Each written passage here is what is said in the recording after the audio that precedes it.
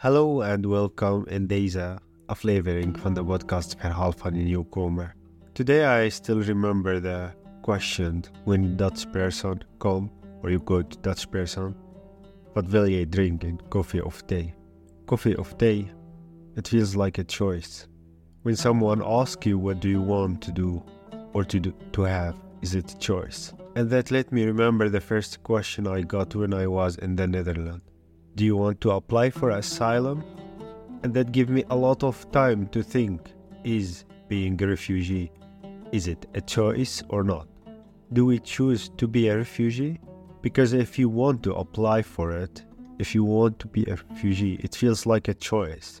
But in reality, is it a choice? I remember when I left Syria, it was a really hard time. I remember the moment that I said goodbye to my family. My mother asked me, take the thick jacket, because I heard it's so cold in Europe. I remember that I said goodbye to all of my relatives, friends, everyone, and come to the Netherlands. Did I choose to come? Did I choose to leave the country? In reality, I had to do that. It was not really my choice. I was happy there, success there, doing good there, and that meant that I should leave everything there and come to here. I understand that some Dutch people feel a bit annoyed that there are a lot of refugees here. Maybe I can understand that or try to, but please think that there's not their choice. You cannot leave your country and come to here to be happy, to enjoy it. You leave all of your friends, you leave all of your relatives, your memories there, your work, your stories, and you leave everything and not to come to here to enjoy. You come here because it's a safe place for you, place where you can feel safety. This is the most important when you are in the wartime, to be somewhere that you can feel safe in your life. Sometimes when I am in a conversation with Dutch people, they think, oh, we don't like to go to other countries. We don't like to go to live far away from Europe or from the Netherlands. And I for sure understand that because it's their own country. But it's exactly the same for us. We didn't come here to enjoy it. The last time I left Syria, it was for me it was a lot of different feeling that I can be in a safe place and at the same time I just left all of my friends, my country, my memories, my family. I mentioned in a previous episode it was my birthday party at the same time when I left Syria. So it was even harder to shake hand, everyone tell me happy birthday and goodbye.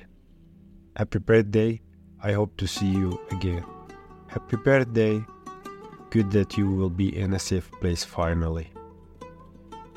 It's big, hard feelings to be happy for your birthday or to say goodbye for your friends. A lot of refugees when I talk with, they experience the same.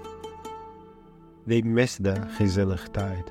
They miss to be with your family and to have fun, to enjoy. We feel safe here and we feel grateful to what we get. But there is something really deep that you still feel you miss it. So, only my message in this short episode that asylum is not really a choice.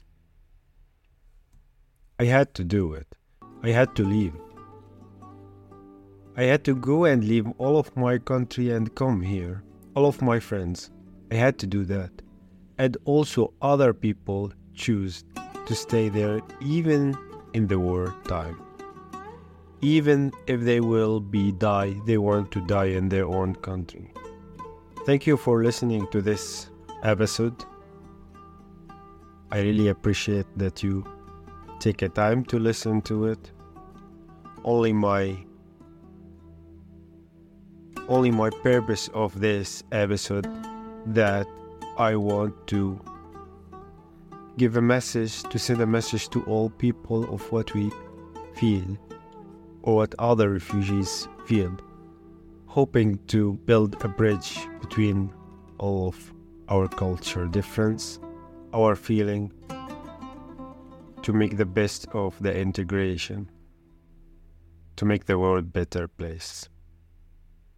Tot volgende aflevering.